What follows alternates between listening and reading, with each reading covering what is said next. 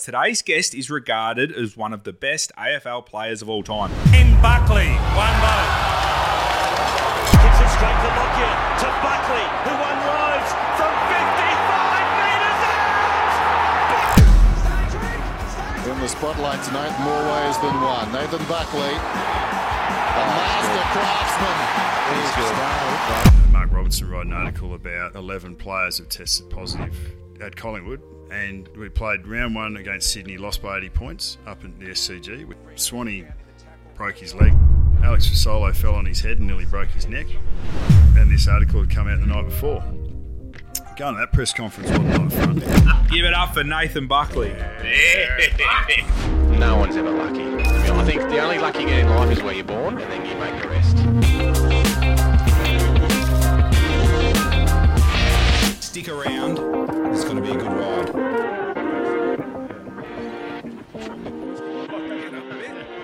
Got the crowd in, got the full house. You're on the... Yeah, good on you, Dan.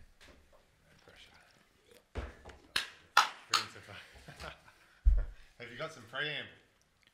All the tips are coming through. I've got to pass them on, forward them on. For today. Oh, we didn't. Oh, Got a bit of a crowd in, lads, today. I reckon we must have a big guest coming in. oh Got the crowd in. that's usually a good sign. That's a good sign. You're onto something here. The guest is pretty popular. How's the week, boys? Give me something. Well, I haven't got much, really. What about you, Dan? What are you... I've just been, I've just been living underground, still just working on that other business we're about to launch, PK. Okay, that's exciting. Yeah. What about you, Dan? I'm just in my mind, I'm trying to think when this is going out. It doesn't matter, mate. 2023. No time stamp. So the studio's open. Yeah. Not much has happened, boys, to be honest. Boys, you know what? This guest... I think it's such a good guest. We've don't got need so to much ramble. gold here. The clock's already running. Yes. Let's actually Good kick it work into by gear. you, Hollywood. Yeah, get into him. Love it. Welcome back to Australia's #1 podcast. We are the little fish, and we speak to the big fish about town each and every week. Like, share, subscribe. All those viewers that aren't subscribers, bloody subscribe. Algorithm loves it. Beautiful. Let's get into it, guys. Today's guest is regarded as one of the best AFL players of all time. Achieved the 1993 Rising Star Award, 2002 Norm Smith Medal, 2003 Brownlow, 6 Copeland trophies, that's the BNF for the Mighty Pies, boys, 7 All-Australian team selections. Ooh, and 7. Seven. A couple of good years there. Yeah. And has been inducted into the Collingwood Hall of Fame. He's got more accolades than years in the game, boys. Must be a big That's one. not even all of them, man. We had to cut. Is that the record, 7 All-Australians? We'll have to find that out. It's a big number, isn't it? Careers don't even go for that long.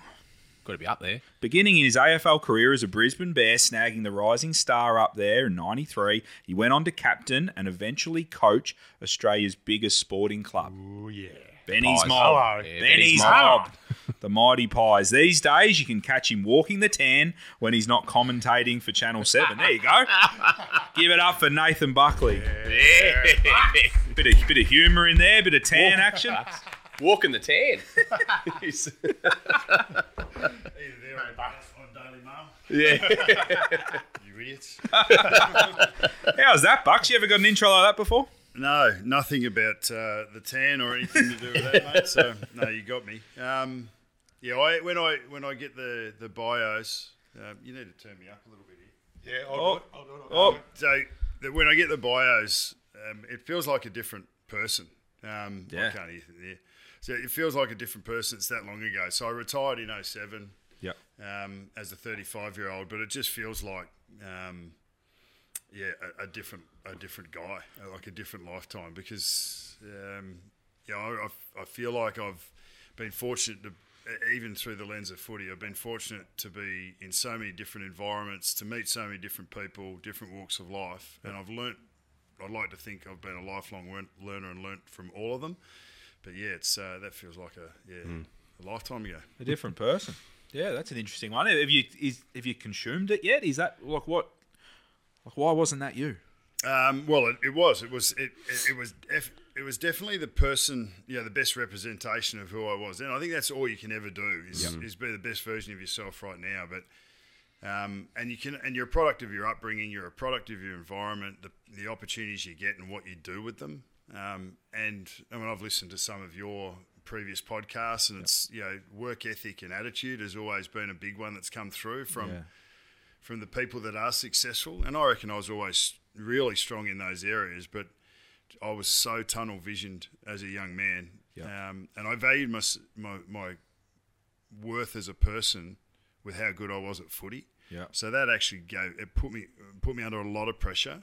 Yeah. But it also meant that I was quite manic about being good at footy. Yeah. So there was a love-hate relationship at that point. Yeah. Yeah, for sure. Bucks, can we go back to your upbringing? We've done the research, listened to a lot of different podcasts and things about you. You say you had a great upbringing. Your parents, they worked hard. They provided for you and your sister. But it seems to me the lessons that you learned off your parents, they seem pretty powerful. Yeah, I respect both my mother and my father absolutely, and for different reasons. I think I was really fortunate because your mum's a strong woman, really earthy, qualified nurse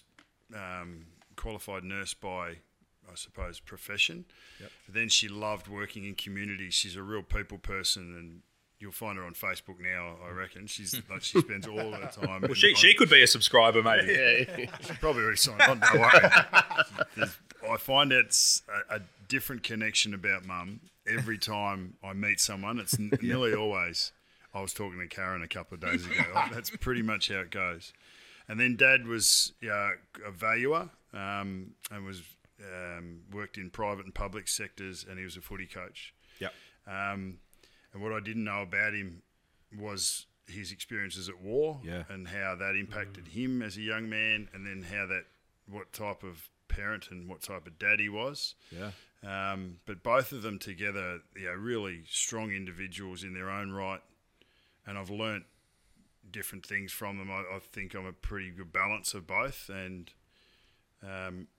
we had our challenges as our relationship as we've gone along. Sort of, I thought Dad was bloody hard on me when I was a kid. Mum was always a great supporter, but she always had a way of coming at something from left field that gave you a different perspective. But my relationship with them both now is as good as it's ever been. I'm very fortunate as a 50-year-old man to still have my mum and my dad alive, and to be able to unpack some of that stuff and to have some a stronger connection as I've ever had with them right now. Yeah, amazing. So, because obviously being a father now yourself, the way you were parented now, looking at how you parent your boys, is that, I guess, have you evolved that? Yeah, it gives you a different perspective. Yeah. I mean, it's nearly like if you want to know how the challenges of being in that role or having the empathy for what people's realities are, it's probably good to have walked in their shoes a little bit. Yeah. So, I mean, I might not have liked Dad, how hard he was on me, and we might have had a lot of friction when I was a young man or a young boy, but I didn't have the perspective of what it was like to be a dad. So then when you become a dad yourself, I reckon it's the toughest job you'll ever find yourself in, like being a parent. Yeah.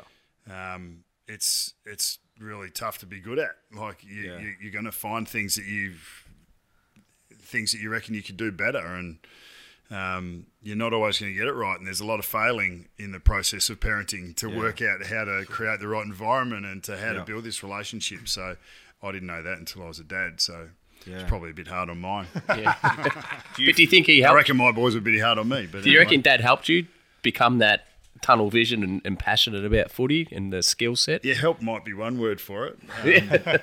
But I can be thankful for it now. I actually sat down with Dad earlier this year, wrote a couple of page letter just saying thanks to him for everything that he had done for me. Handed a photo of the two of us over. It was probably taken 2 or 3 years ago. I thought it was a bit iconic. Both of us sort of looking off into the distance.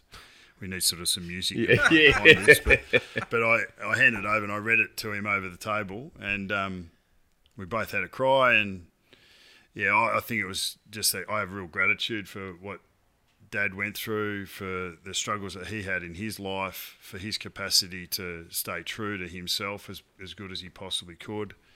There wasn't a lot of tactile, there wasn't a lot of love or affection between us, but now every time we meet, it's a kiss and a cuddle and I love you. So it's amazing where things come to. But the old man's. I'm very lucky, very fortunate. Yeah. It's different generations as well, though. Like, he went to war. Yeah. Like we don't have. Like I'm a parent myself. We don't have to go through those struggles. The struggles that our parents went through, we don't have to go through. And I think that can affect how you parent and that sort of thing. Like it sounds like... And there was no one sharing how to parent back then either. There was no way to share the information. Otherwise, because you said before, like parenting is about failing and then figuring it out as you go. But we have the benefit of Buck's failing, sharing his story, and then we get to learn from it. Whereas our older parents... generations never put their hand up to say we could have done this better. Yeah, like correct. it's just not the way that it worked. And their parents didn't do that. Well, I don't know how you guys go with my boys give me that much lip. It's not fun. I feel like I'm negotiating flat out. It's improving my negotiating. I find that baffling. We got Buckley, like a great player, great coach, and the kids are giving you lip. I'd be scared to be doing that. My youngest Ace, he just turned 14, and he loves the game. But if I start talking about footy, he's what would you know?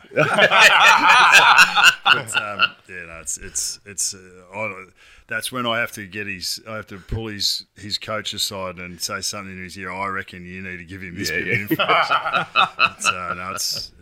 It's interesting.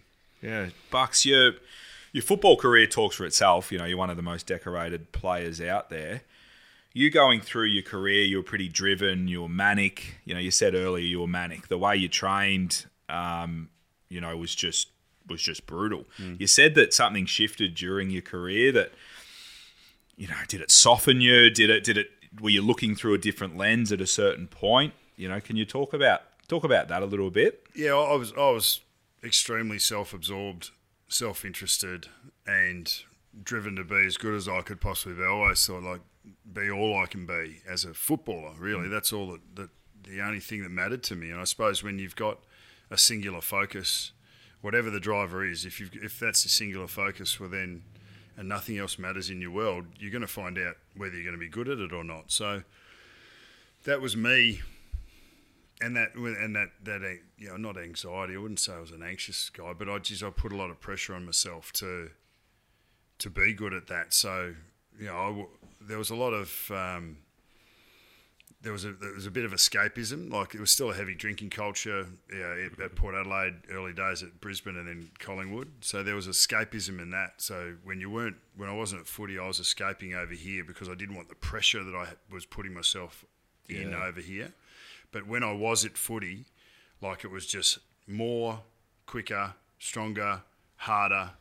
Like that was the mantra. Like it was just if the answer was to throw more energy into it, to put yourself under more duress, to put yourself in more pain, so that you weren't going to fall short when it mattered. So that was the way I prepared. It probably took me half of my career to realise, beating my head up against a brick wall, getting success as an individual, that I realised that my contribution to the wider club and team and my teammates wasn't as impactful as it could be. So it was failure again in a certain area that sort of had me reflecting. And I was 28 at the time, halfway through my playing career, when I realised that this isn't going to do. What made it apparent? How did? Well, I was captain of the club in '99. We finished last. In 2000, Mick came along. We won our first 5 games, lost our next 9 in a row, didn't make finals again. Sydney Olympics was on. Season was brought forward about 4 weeks, 6 weeks. I was about to go on a big trip to Europe for 6 weeks to get out of the country, and I just thought it was going to be a great reset opportunity. So second year of captaincy, hadn't played in a final since 1994. So we're now 6-7 years down the track. And the first versus 8th game over at Perth, where Mick McGuire spilled a chesty, and we lost that by 2 points. That's the only final I'd played in my career. So there was a fair bit of evidence there to suggest that whatever's happening now isn't working in the environment that I'm in, and I've got to take responsibility for my contribution to it as well. So I went away and I ended up reading 2 books. One was how to win friends and influence people. Classic.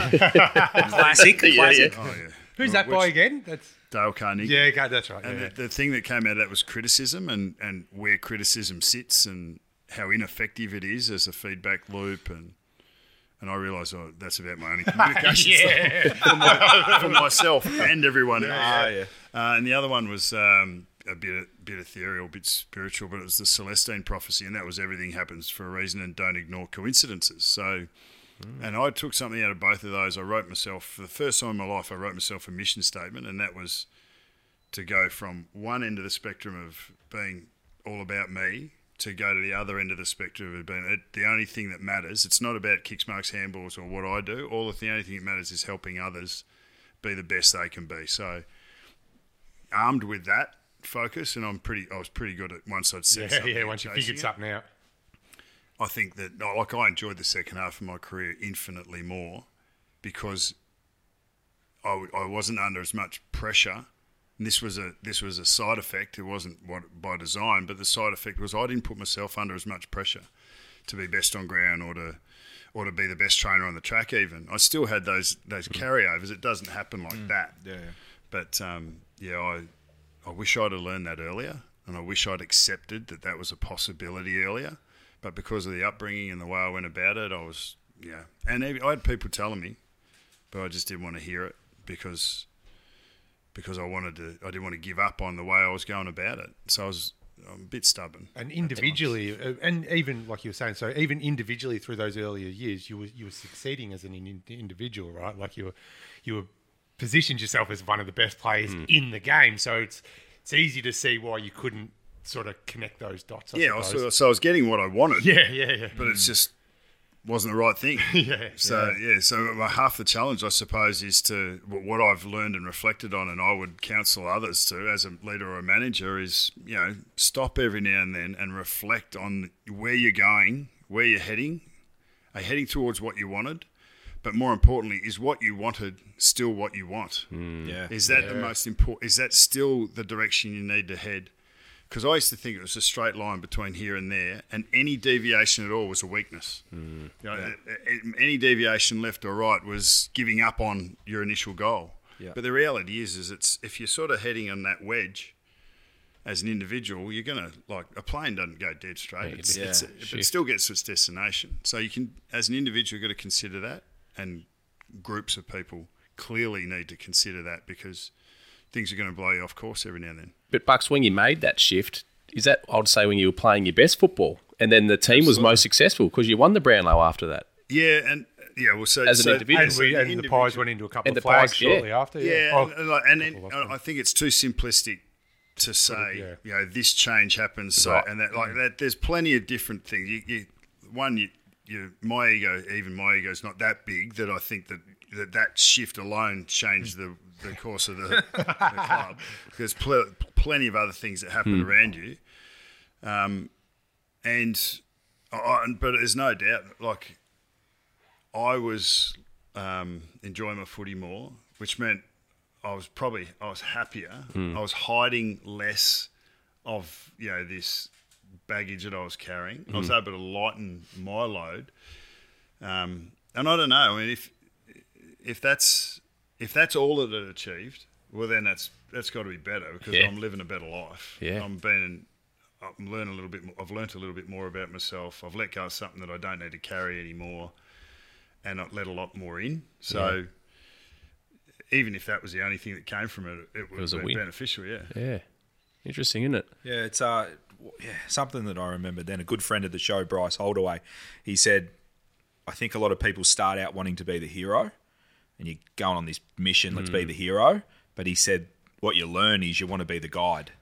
And the guide is what you should aspire to. Yeah. And by being a guide, you're able to teach and mentor and learn, and that's where you get the best satisfaction from, rather than being the hero. Yeah, well, I think that comes with self-awareness. My journey suggests that it comes with self-awareness. Yeah. And I think if anyone's looking for a step jump or a quantum shift, not just in themselves, but in their environment, that whether it's a family or whether it's work or whether it's their circle of friends, I think the best way to do that, because often people go, this person needs to do that, we need to improve this, or we need to change the dynamic, and it's often outward looking. Yeah.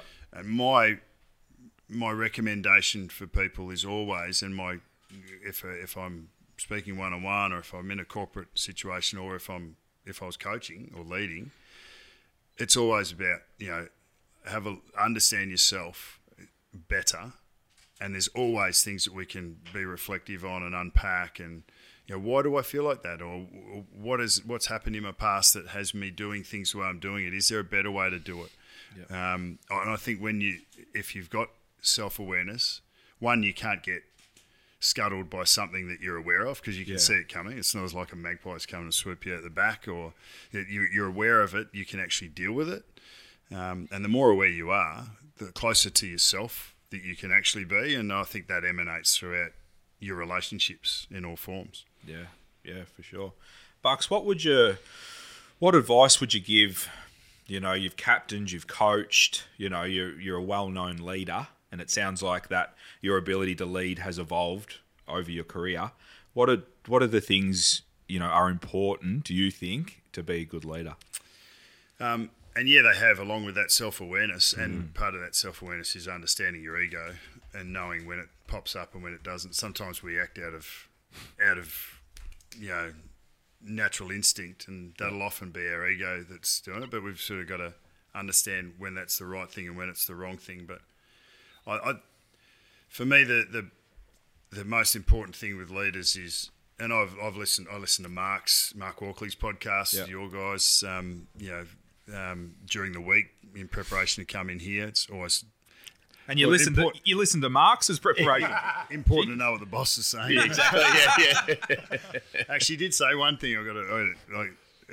I think you might have asked the question about the boys, and he said, "Yeah, we've got the number 1 and 2 shot for." You missed the follow-up question. Which one's number 1? Oh, yeah.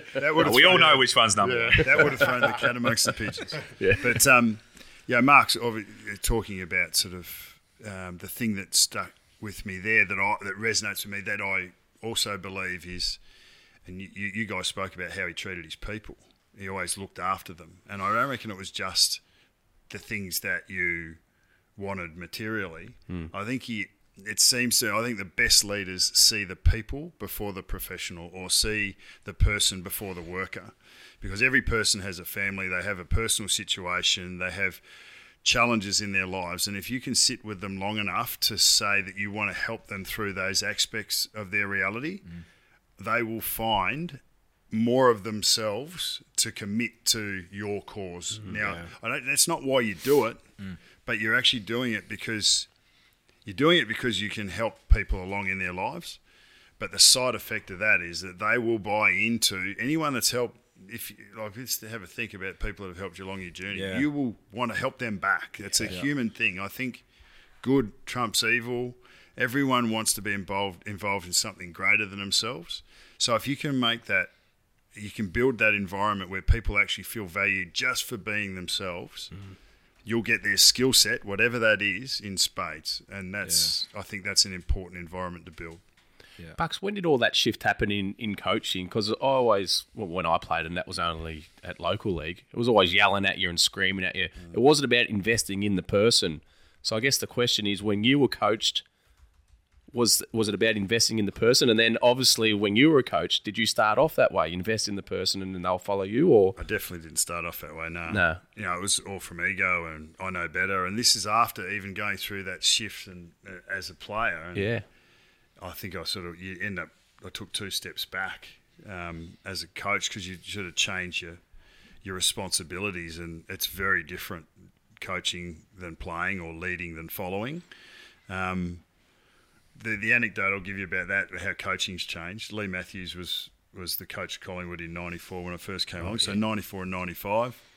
2 years. I reckon I probably had 3 or 4 conversations with Lee in that 2 years. Oh, wow. But I don't know, but obviously that's probably a little unkind because or unfair on him, because there was more than that, but it felt like that. Sometimes he stayed removed. He kept his position of authority. he was still teaching me. I still remember kicking the grass with him after I'd injured myself. I'd had a couple of transverse processes, a couple of my vertebrae that had been cracked. James Hurd had dropped a knee the week before. I missed a week, and then I was coming back and he was I'd done a fitness test, and I said, look, but if I cop a knee here, I'm probably not going to be able to get through the game. Yeah. And I was waiting for him to tell me that was going to be okay because I wanted an out. Yeah. I was 23. I wanted an out, and I wanted the coach to say that, if you cop a knee, I can understand how you won't get through a game. We're just waiting there, looking at each other, silence, bit of a standoff. Give me something lethal. I didn't want to say that. I wanted to give myself wriggle room. I didn't want to say I can't play. Yeah. And he wasn't going to give me the excuse. And I reckon we stood out there for 5 or 10 minutes to sort of kick it down. In the end, he didn't give it to me. I said, I'm right, like I'm 100%. So I had to take that on board because it was my responsibility to make the call. As it was, I played like a prick, I'll tell you. And the next week was a little bit better because I was so angry at myself. But Lee, he hardly had the conversation. It was all, one way. It was all top down. But then I now see him as a guy that I want. We catch up once or twice a year. I worked with him in Channel 7 when we came back around. So obviously he coached the Brisbane teams and he went about it probably different. He said he went about it differently then than he did in his first stint at Collingwood with the lessons that he learned.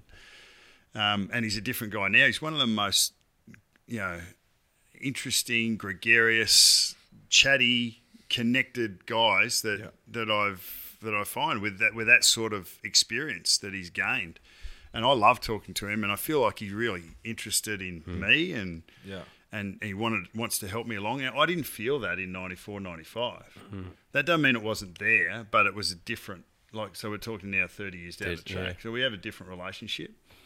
But I think that is a sign of how things can change and have changed, with the way that you lead and manage. I still think you still need the carrot and the stick, and you still need the understanding of the person, but then the demand on the professional, and potentially the art that we hear of is the balance of those, and when to challenge a professional, or when you see something that's not quite right at work, to understand, okay, well, wonder what's underneath that, because there's a pattern of behaviour here that's not actually the best of this person. So rather than challenging them here, maybe I have to step back and find out if everything's right at home, or what are you dealing with here, rather than sending it further underground by challenging here. So I think maybe that's the art in leadership and management. But it comes from a fair bit of, it's a simple philosophy, but I think when to use it is probably as tough as any. Yeah, and find the root of the cause potentially, rather than trying to fix it at the surface or whatever it might be. Yeah, I think that's empathy is the word that we talk about, and and that's just perspective, and maybe that's why experience is the best teacher, because I think it probably has us understand that there's far more circumstances that people will find themselves in that you will be able to live in your lifetime. Yeah. So you need to ask the questions, and you need to sort of be empathetic to understand what someone else's experience is, because you might not have ever been in it. So you're learning all the time. 100%. Bucks, while we're on leadership, I love leadership. Who would you mention as one of the great leaders that you've played with or played under? And what did they do that was different? Good question, PK. Yeah, look, I've sort of put this under the guise of. Sorry, no. Carry on. It's a serious question. Shooters tour. Yeah. It's. I put that under the guise of not so much management or leadership, but inspiration. Like I think the best leaders are the ones that understand the group of people, the environment, and the challenge. Yeah. And they're able to mould all of those together to get it done. There are so many different ways to set that up. Yeah. And it needs to be, I think the best leaders are the truest to themselves, because that takes away, it takes away gunk in the space, and it makes it authentic. It makes it really clear, and it enables people to be creative and express themselves in that environment within the parameters set by the leader or the leadership group or the management team. So you can have parameters that are that tight and they're really rigid, but at least everyone knows that, and then they can play in that space. Yeah. You can have ones that are wide, and here, so there's a lot of play, but they have a leader that wants to open up, and then you take the risk there that you might not have as much control, but that's the way. It's true to me, so I'm going to set it up like that. Yeah. If you've got a person who sets it up like this, but they're a creative type, you're incongruous, and it's not. Yeah, someone may not prosper in that. Well, it's more important to set something up of a reflection of the way you would have it done. Yes. You need to be authentic to allow other people to be authentic. Yeah.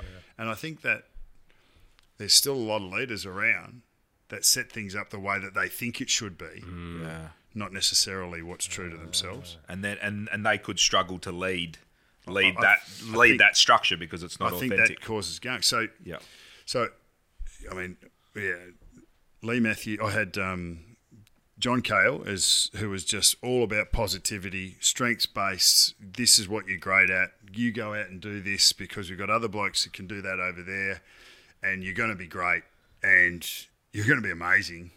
And we'll do a little bit of preparation, 45 minutes of touch here and there during the season. We've had a really strong pre-season, or heavy pre-season.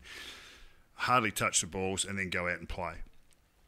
That's exactly what I needed at the time. Yeah. Then Robert Walls, who is, hey, this might be going well, but you haven't had a tackle for 4 weeks, and pull your finger out. Like, it was all of that, the things that you needed to do that you weren't doing. Okay. If I'd have had Wallsy first and Jack Cale second, I might not have got to Jack. Yeah. Because I might not have been ready for another version of Dad right off the back of at the start of my SNFL career. Highlighting the things that you weren't doing well. Yeah, well, I don't know where that would have taken me. See, there's a little bit of good fortune that happens as you go along your journey. I think being aware of that is important too. But but I loved both of them.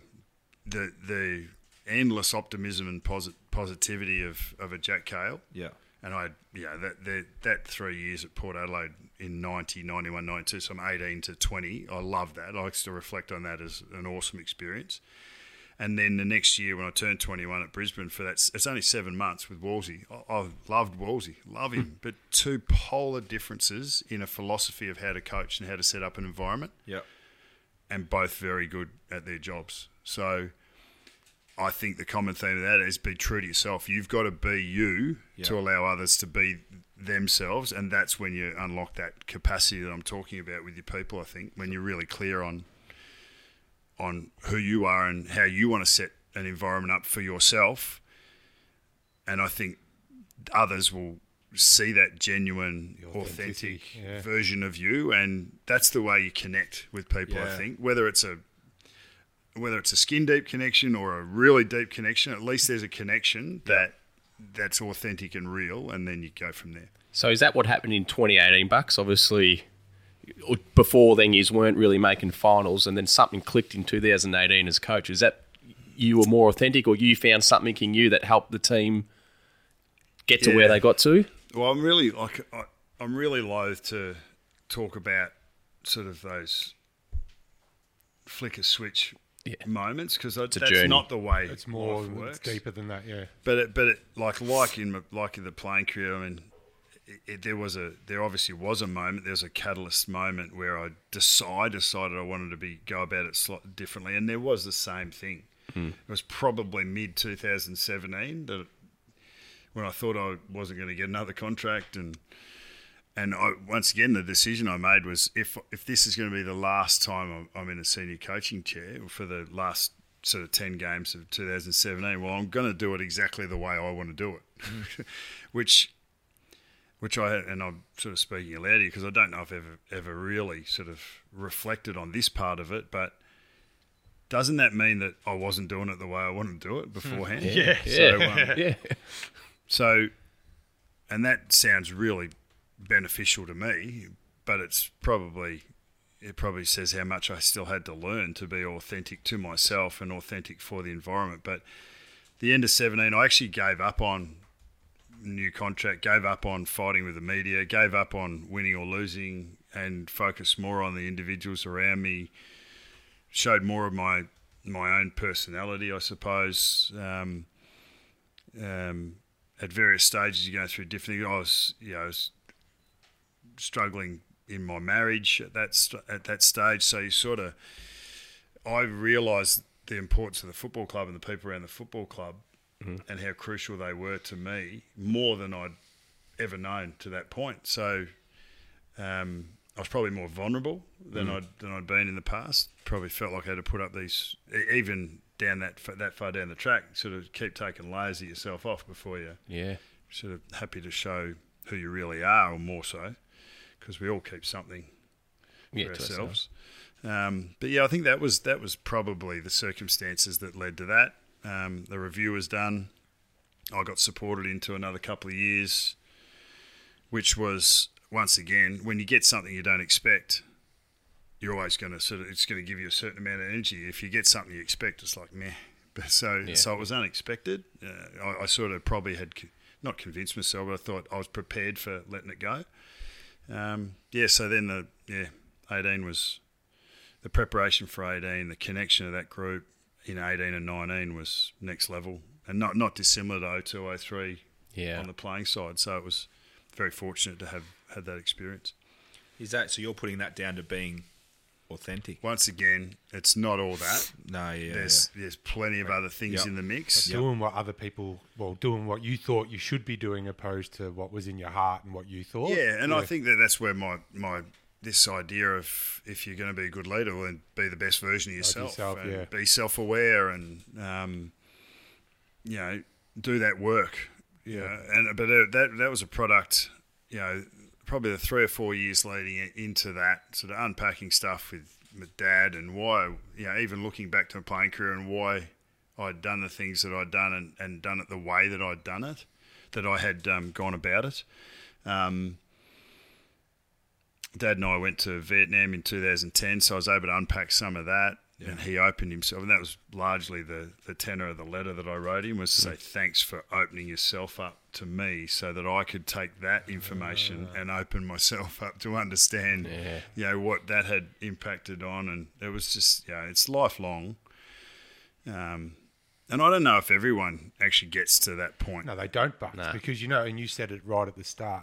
I picked up on it. You were grateful that you still have both of your parents to be able to sit down and, I'm not that lucky, I guess, you know what I mean? And sitting here and it's all making total sense, but I haven't had those conversations and haven't been able to, if that kind of makes sense. Mum or dad?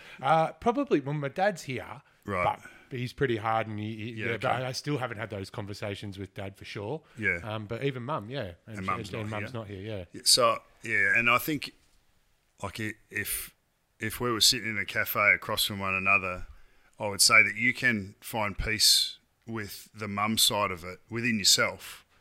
Like, you're not going to get anything from her anymore as such, but you can reflect on the journey that you've had with her, and you can find some form of peace and comfort and understanding without her presence. Like, that's something within your capacity. And with your dad, I'd say, think about something you're grateful for with him. Yeah. And go and have that conversation. Because I'm the youngest. I've got 2 older brothers and my dad, so there's just the 4 of us left. And where'd we go? We had a family event recently, and you look around and the brothers and sisters, they're all calling each other in the family. It's just not what we do, you know what I mean? Yeah. Like, my dad was on the other end of the couch, and we're having this conversation. It's like, he doesn't call me very often. We don't call, and I love him, and we all love each other, and we all know where we fit. Yeah. But I think we're just conditioned, or our beliefs are that we just keep to ourselves. And well, so the smallest little thing that would break out of that paradigm could be something that, it could be the best thing that's ever happened in his life. Like, you just got to think, I suppose, no matter what journey you're on, no matter what your current circumstances are, no matter if you've been in a relationship that's been down this road and heading down this path for, decades, you can, if you want something to change like that, you can change. Yeah. You've got this capacity to be a different version of yourself if you choose something more authentic to yourself. So there'd be you might be really comfortable with that, and you might think, no, that's the way I love it, and that's the way I want it, and I don't need it to be any different, and that's fine. That's great, because that's a most true version authentic, of yourself. Yeah. But if there's something there that's I wish I had this, or I wish I said that, or I wish I could go back and I don't really understand that a little bit more. You don't need to go directly to that thing, but if you just say to you, look, I can only guess how tough it was due to A, B, C, and I just want you to know that I always felt loved.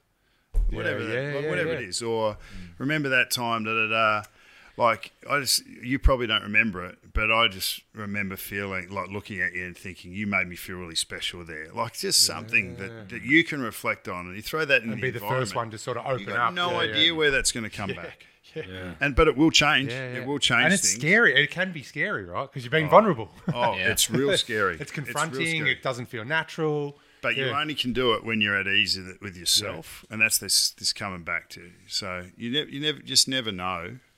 I mean, some people, once, as you said, like, it is scary. Change is scary, and I like things the way they are. Why would I change what I'm doing? Because I actually like what's going on, and that's why failure or when things aren't working are often the catalyst for big change. Because I don't like how it's working, so I've got to change it because no one else is seeming like they're going to do anything about it here.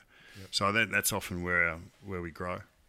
And I think we can't underestimate, like you said, Bucks and Benny, those little conversations that you have or those little nuggets that you push out there. You can't underestimate how powerful they can be and what can come from that. I think we sort of head around in our lives just thinking, oh, well, if I said that, if I didn't say that, what difference is that going to make? But I think we can't underestimate saying something to a parent or a child or a friend, whatever it might be, what that might do for them.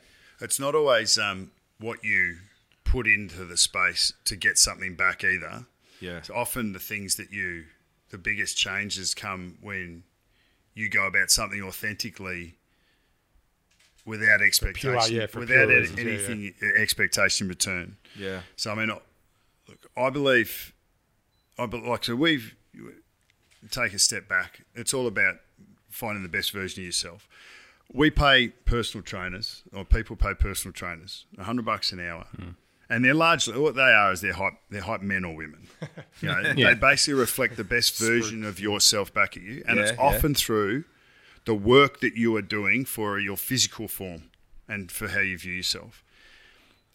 I reckon we're in a and I'm chasing this at the moment from a business perspective, but also it's a purpose of mine. I think people can find a better version of themselves if they choose. But you need someone to hold the mirror up for you. Sometimes it's not always going to be a mate. Like I learnt the value of friendship, really, that going through marriage breakdown. That's largely it. Marriage breakdown, and feeling like, well, this is the only thing I thought was sure. The only thing I thought was concrete. But then what I've learnt from that was the value of, like, I had 5 or 6 mates that just got around me, and I just thought, how good is that? Like, I never understood that I needed people as much as I learned over that period of time, that 3 or 4 years. But what I reflected at, so friendship's good. I can walk side by side with a mate. I was as vulnerable in those moments as I've ever been in any relationship, and I was able to be as open as I possibly could, and I'm a pretty open guy. But I reckon even when we talk to our mates, when we're going really well, we don't know whether our mate's going really well. So you hold a little bit back. You don't go over the top. You don't give it 100% of how good I'm going, because you're a bit. You're thinking about your mate, and you go, okay, well, he might not be going. That's why I don't want to show off. Yeah. That's a very blokey thing, very Aussie thing as well. And if you're going shit house, you don't want to say how shit house you're going, because you're a little bit embarrassed and you're a little bit ashamed, and you definitely don't want to drag your mate down. So I think, the PT guy or girl, often they might be the one that gets all of it, because this is an arm's length relationship. I reckon there's space for coaches, whether it's a mental or emotional trainer, who gives you a chance to empty out good, bad, or indifferent, and they actually help you along in your life, get you from a 6 to a 7 or a 7 to an 8. Yeah. And I want to chase that. I want people to be a better version of themselves. So if you're doing some things in life, maybe going to bed a little bit late, or not eating the best foods, or not telling people that you love them because you're a bit worried about what the response is going to be, or you've got some trauma in your life, like thinking about something that happened when you were 10 and you're 35 and you're not quite sure how to approach that. If you can open yourself up to someone and they can hold you to account in a week's time and say, well, have you done that? Have you made these shifts? Have you made these changes? Yeah.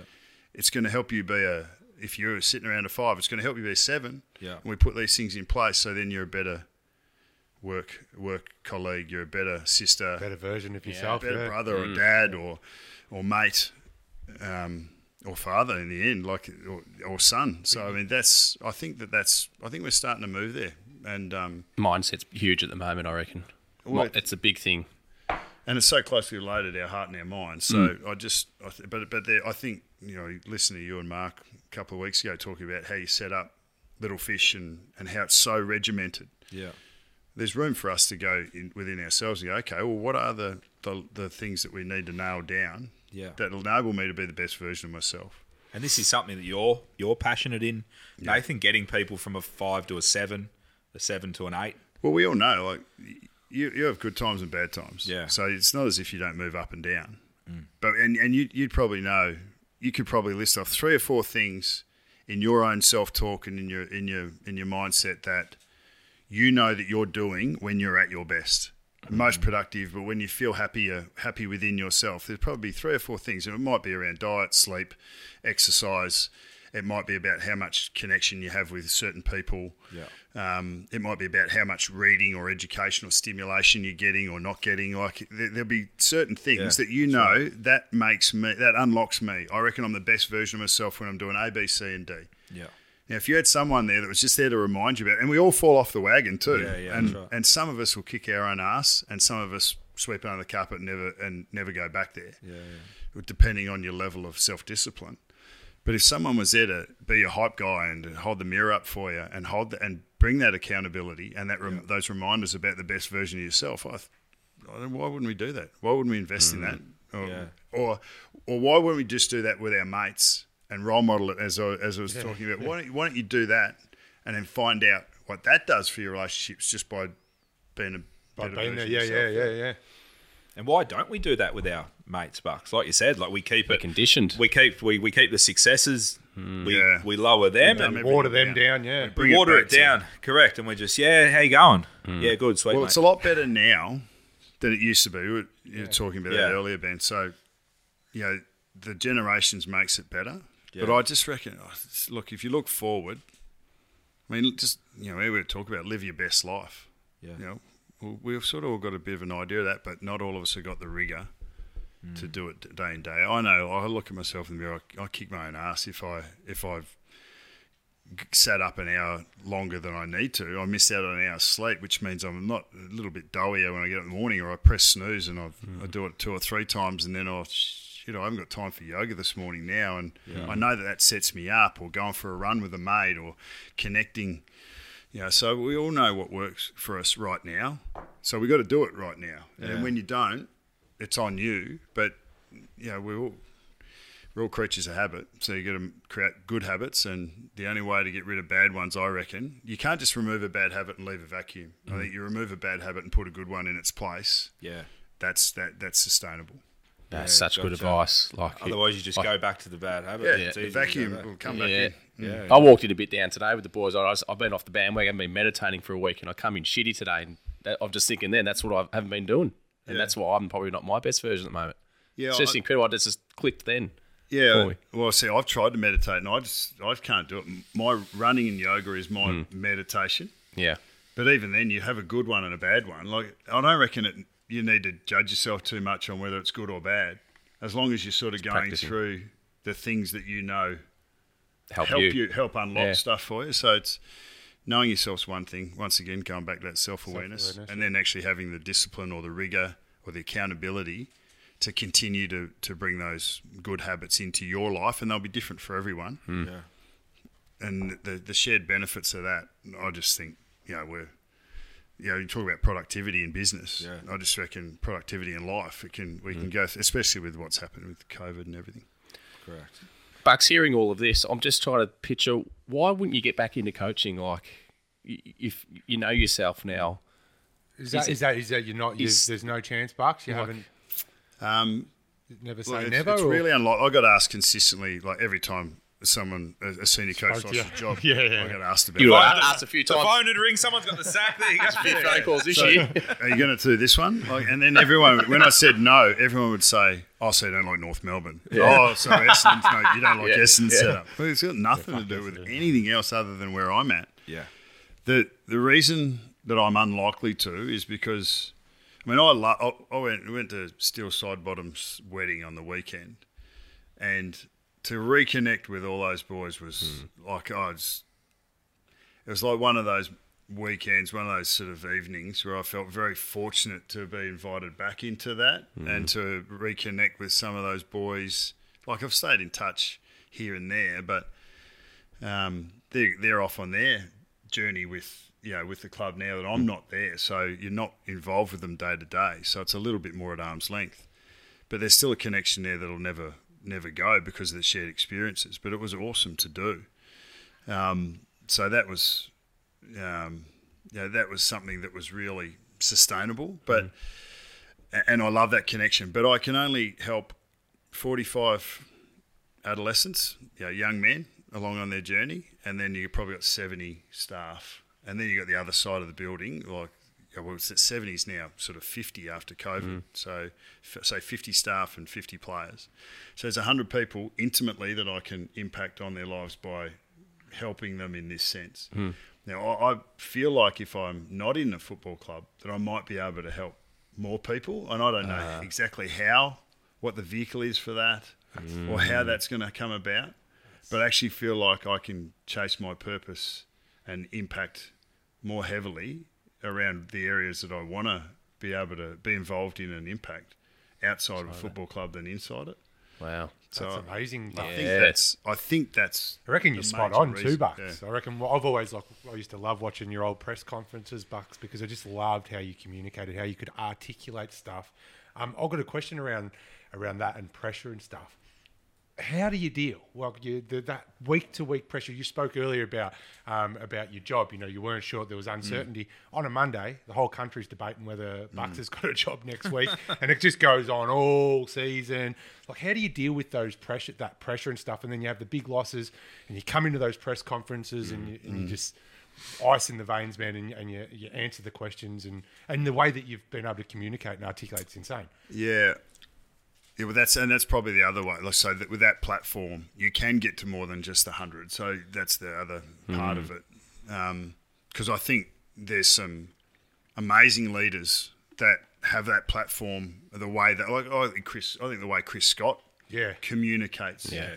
And I mean, even I think he's lightened up a little. Like, easier to lighten up when you keep winning. But I think this year he probably chicken before the egg type. So he was the one that was prepared. Like, he was probably happier with how things were going, but he probably was carrying some stuff in the previous couple of years that probably had him thinking, is this really what I want to do as well? And that was speculated at times. But I think there's good leaders, and it's you think about Popovich over in the NBA and in the States. Like, he's making political statements. He's certainly talking about a way to live, not just coaching a football team. So so you get a platform on that. But I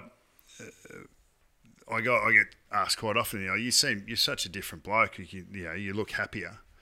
That's because I'm not getting asked the same shit questions every other fucking week. I can understand why you wouldn't want to go back to that, Bucks. Like, it's madness. Does that answer your question? No, it's true. Yeah, no, 100%. So you need to put your armour on. Because you would still rock in, and that's to my point, right? You would still rock in, and you would still deliver and articulate, and you'd answer each question, and it didn't matter whether you won or lost. And I used to love it. Like, sometimes you could just feel the pressure of just watching these press conferences and stuff, and you just navigate your way through it. Bucks, and I think that some of that was hiding what I was really feeling.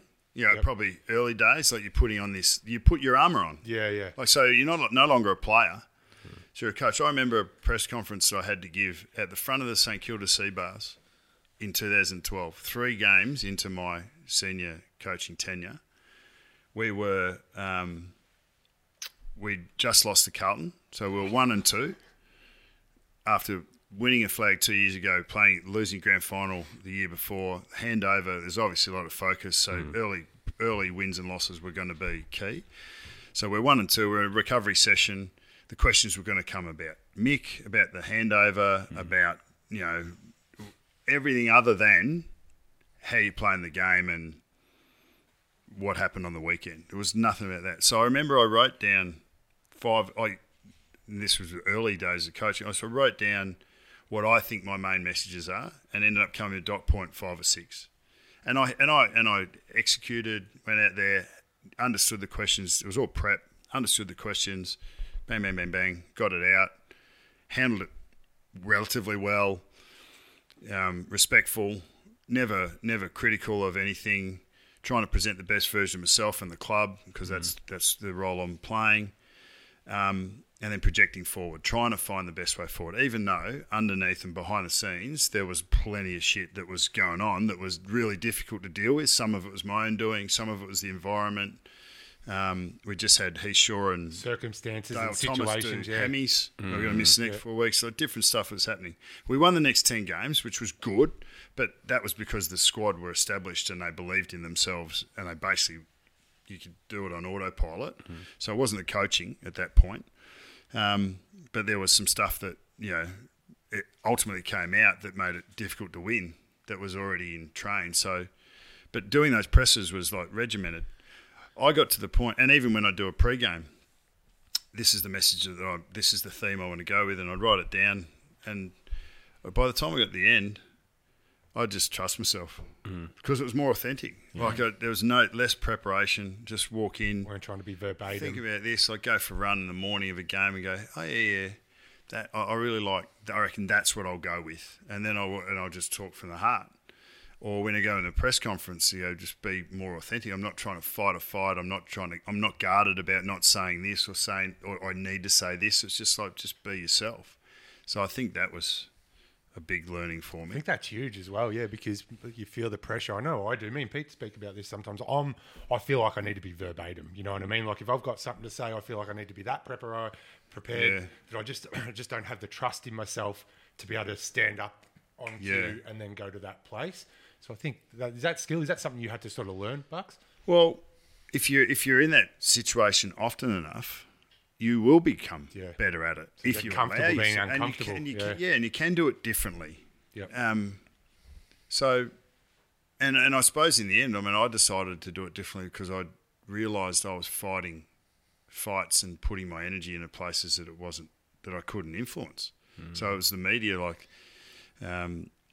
Mark Robinson wrote an article about up to 11 players have tested positive at Collingwood. Have been the studies up to 11 have tested positive to drugs over the off season, and we played round 1 against Sydney, lost by 80 points up in the SCG, which wasn't a great start. Swanee broke his leg and didn't play again. That's right. Alex Fasolo fell on his head and nearly broke his neck. We finished with one bloke on the bench. Not a great start, and this article had come out the night before. Going to that press conference wasn't a lot of fun, so there was a fair bit of fronting on that one. It wasn't all authentic, but I was angry. I was really angry. Like there was plenty of things that we were responsible for and it could have done better, but there was a whole heap of stuff that happened outside of our control, including the environment and the pall that was cast over the club, the players, and the team. By this article. And was it warranted, would you say, Bucks, back then? Like, was it... The article? Yeah, was it warranted or was it... No, well, the article came about when Mark Robinson was tipped off by an anonymous person that Collingwood had 23 positives. That was a specific... Collingwood, so the illicit drug stuff had come back through the CEOs. Yep. And I don't think it was. It's not meant to go to coaches, players. It's supposed to be de-identified, right. But I think the CEO's got it. So someone in that cohort apparently had spoken to Mark Robinson, said there's 23 positives at Collingwood. Oh, there's 23 positives at a club. And then the supposition was, we reckon it's Collingwood. Yeah. So then a call was made to the club. And I think at one point, one of the club spokesperson before came back said, look, that I don't believe that to be true, because no one knows if it's true or not. You don't even know your own results. Yeah. Don't believe that to be true or not. but it wouldn't be. It would be less than half of that if it was. So that's where 11 comes from. That throwaway line. Wow. Can't have 11 and a half people. So you got to make it up to 11. And that's where the up to 11 comes from a comment, the throwaway comment from a spokesperson of the club, someone, I think it was either in the media department, to a journo, and that apparently is enough fact to run a story That's shocking. that implicates every single player. So wow. the article put a Collingwood Guernsey cut off with a that's bullshit. cut off head here. Guernsey that implicates every single Collingwood player wrongfully. Have you? And their Without families. fact. Yeah, and their families. Yeah. So I wanted to fight, Oh, and I you would. and so I want to Pissing fight me off that now, so Bucks. hard. But I realised that you're not going to win that game. So I go into AFL 360, and I spoke about there's a threshold of integrity here. That's the issue. It's not that you have got no fact. There's nothing. This is all supposed. And whatever you're going from that you think is fact is tenuous anyway. So how can you come to this outcome? But I was trying to fight it, and I respect Mark Robinson. He's got a responsibility to the paper, but I thought that was an overreach, and it affected people that I didn't think it needed. Have you spoken to Mark about it before? Like, has he put it forward his perspective or case on it, where he backing himself up, or has he sort of backed over and gone, you know what, He probably you might have got me there, Bucks? No, he probably don't want to talk about it Because it's pretty clear that Bit of a that's, long yeah, bow. that's drawn a very long bow, Well, yeah, super long bow. yeah. So in the end, but then I'm still fighting that going in. I'm still angry with Mark Robinson going into AFL 360. For the rest of the year, pretty much. It doesn't do him any good. Oh, because you were co-host. I'm on there Yes, I every forgot about that, yeah. Tuesday, I think it was. So So he did you no I had favours to as well. You were realise. his co-host. I had to realise. No, well, he's got a job to do. do, And yeah. He's trying to do his job the best of his ability. And Collingwood only one of 18, and it's not the only story he's writing. Yeah. He writes a story, it's gone. He writes the next story, it's gone. He writes the next story, it's gone. That's the job. It's a 24-hour cycle for them.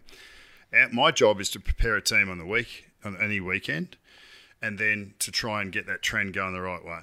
So any time that I'm spending on someone who's on a 24-hour cycle, who's not really going to listen to anything I've got to say, I'm just feeding the beast even further. Yeah. So it took me a little bit to get my head out of my ass. But sometimes, even if it's on principle, you can fight a fight and spend energy somewhere where you're best just risky, isn't it? not having a change. You don't try and change people's perceptions or opinions. Just go about being you, the best version of yourself, and then over a long enough time, things will come to pass. Just remind yourself of that. Well, it's those understanding key, all those that. key moments, because those emotional. But I learned the hard way. Yeah. Was But it as you said earlier, Bucks, fascinating? it's about knowing your ego when it wants to pop up and defend or say something and do something. If you can control your ego and say, what if they're saying that about me? Whatever. Yeah. I know it's not true. I found that really, I find that that's something that I need to consistently remind myself of, because it's been so much in my psyche and in my upbringing. I'm a lot better at it now, at letting it go, and I'm very aware of it. If I wasn't, it would still be getting me. I'd still be, you'd be really stubborn. You find yourself down a particular train of thought or in a conversation, and you go, but no, I reckon I'm through it. Yeah. But the way I was brought up, and that pressure of being perceived a certain way, or being viewed as a good person if you're a good footballer, that had its genesis in my relationship with Dad, which was reinforced as a player early, and then came back through as an early days as a coach. It's always there. Yeah. But you just got to manage it like Understand the best and worst of all of us. Great stuff. We're getting there, but Benny's got one question. Yeah, I do. Probably So- one of a 28, I've got 28 I have bucks. to pick but- which one, Bucks. But you mentioned earlier that, when Pete read out the list of accolades, which was only literally just the top little portion of it, that it was hard for you to look back and reflect on that. It was hard to believe that that was you, because it's so long ago and a different person, and it's crazy list of achievements. My question is, there was a moment in time in this country where there was more number 5s on any jersey of any sport, like in the whole country, right? So what was that like? Can you take us back to what did that feel like? Because my little fella's running around with a number 5 now. He thinks it's fucking Jamie Elliott. But truth is, it's definitely. but it got ironed on as Buckley. You know what I mean? You know that Nick Maxwell was in the middle. Yeah. Sorry, Nick. He happened to be a premiership captain. So he's and Our kids were born on the same day in the room next to each other, me and Maxie, and my daughter's just sitting over there. Brixton was in there. Wow. Yeah. Shout there out. you go. Yeah. Oh, look, well, it was everything that I wanted. You know, like I didn't play my first game of footy until I was senior footy at AFL level until I was 20. I turned 21. I think it would have been around 12 or 13 in '93 for the Brisbane Bears. So I was a late maturer. But at that stage, as I've said, that demented attitude of, you know, if you're a good person, if you're a good footballer. So I was that driven for that. So to have people know me, to have my name in the paper and have people wear your number around was pretty much a representation of everything that I wanted. I wanted to be the guy. Understood. I wanted to be The hero. celebrated, I suppose. Yeah, I want to be the hero. So that's felt great, but it was all based on, if you come back to it, it's all based on this idea of self-worth. So now when I reflect it and I look back on it, it's because it was not real, because it was it was a means to an end. It was a mechanism that was created to drive me to self-worth. Like, I don't need that anymore. But it's not to say that I completely forget it or discredit it, or that's a. I don't know, but in some ways, I suppose I did. I said, well, that seems like another person. It's like another lifetime, because it was driven out of something that I don't understand. I don't recognise anymore. That self-importance. I don't need that to know my own value now.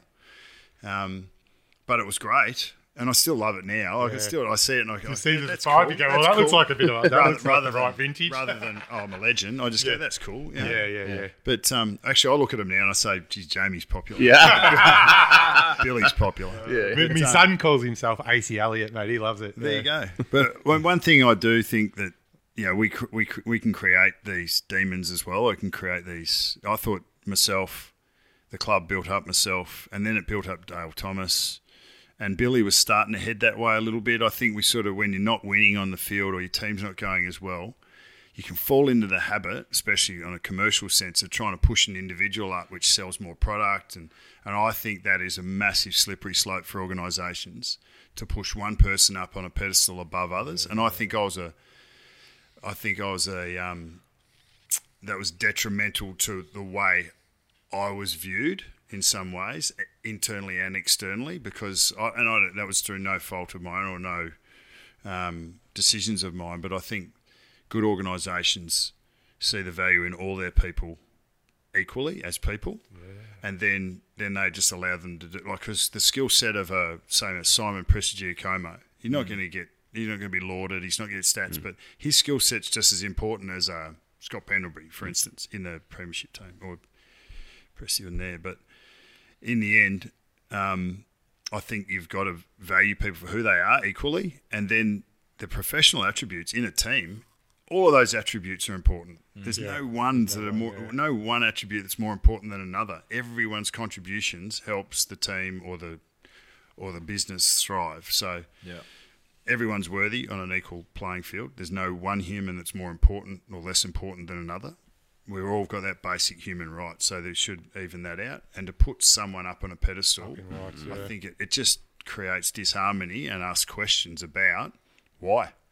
Yeah. You know, one for someone, the person that's up there, they often don't believe it. They just want to be like as human as everyone else, and I want to be part of this team. And the people who are left underneath are asking, why not me, or why is this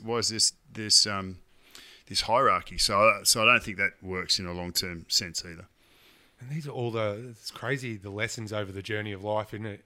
Like we were saying before, I always bring it back to the way that information shared now, you know what I mean? Like back early footy and stuff, it was people had their ways and they did it.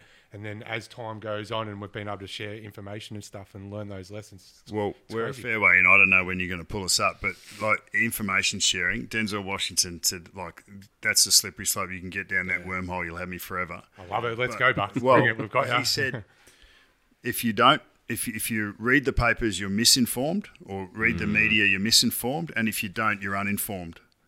So you're pretty well stuffed either way. I've a hard-earned cynicism about media and how we propagate information and fact, because I've been exposed to You've been at the coalface. Not happening well, and I've had to buffer against the opinion of who I am as a person, for a long time there when I cared. What other people thought, I suppose. But, the way information's shared now is, geez, you got to, if you haven't seen it with your own eyes, go and watch a documentary called Bellingcat. It's on DocPlay.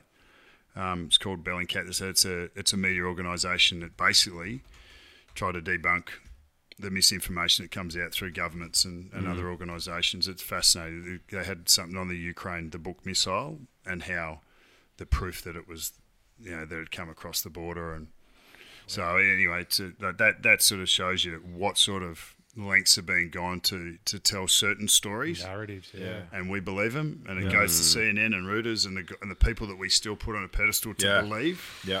And and then you've got up to 11 Collingwood. Yeah. I can't.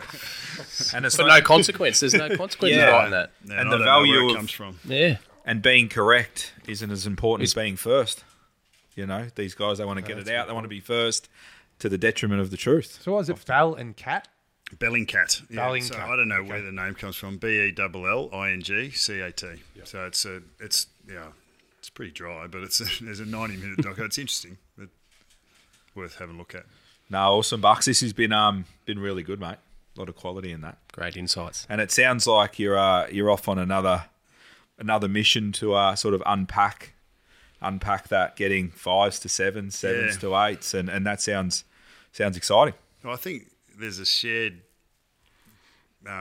focus on that. We all from this existence, from where we are to where we're going to finish up. I mean, we don't get to choose that. You know, things happen to you that you don't expect, or to your loved ones, and you can get sideswiped. And what have we got? We've got 10 people sitting in here. Like in a week, one of us, something could happen, and our life just changes, whether it's to us or to someone else. So you've got to appreciate the moments you're in. You've got to have gratitude for what it is, and the fact that we're not here forever. So let's be the best version of ourselves while we're doing it. There's no use wasting time on it. So I don't know where it's going to go, but we'll see what we can do. I'm tipping it'll go somewhere, Bucks, based on other stuff you touch. Good on you, mate. Thanks again for your time. Know you're a busy man. Bucks. Please, guys, like, share, subscribe. Share that with anyone that's going to get value out of it. So many nuggets in that. See you at the top. Woo!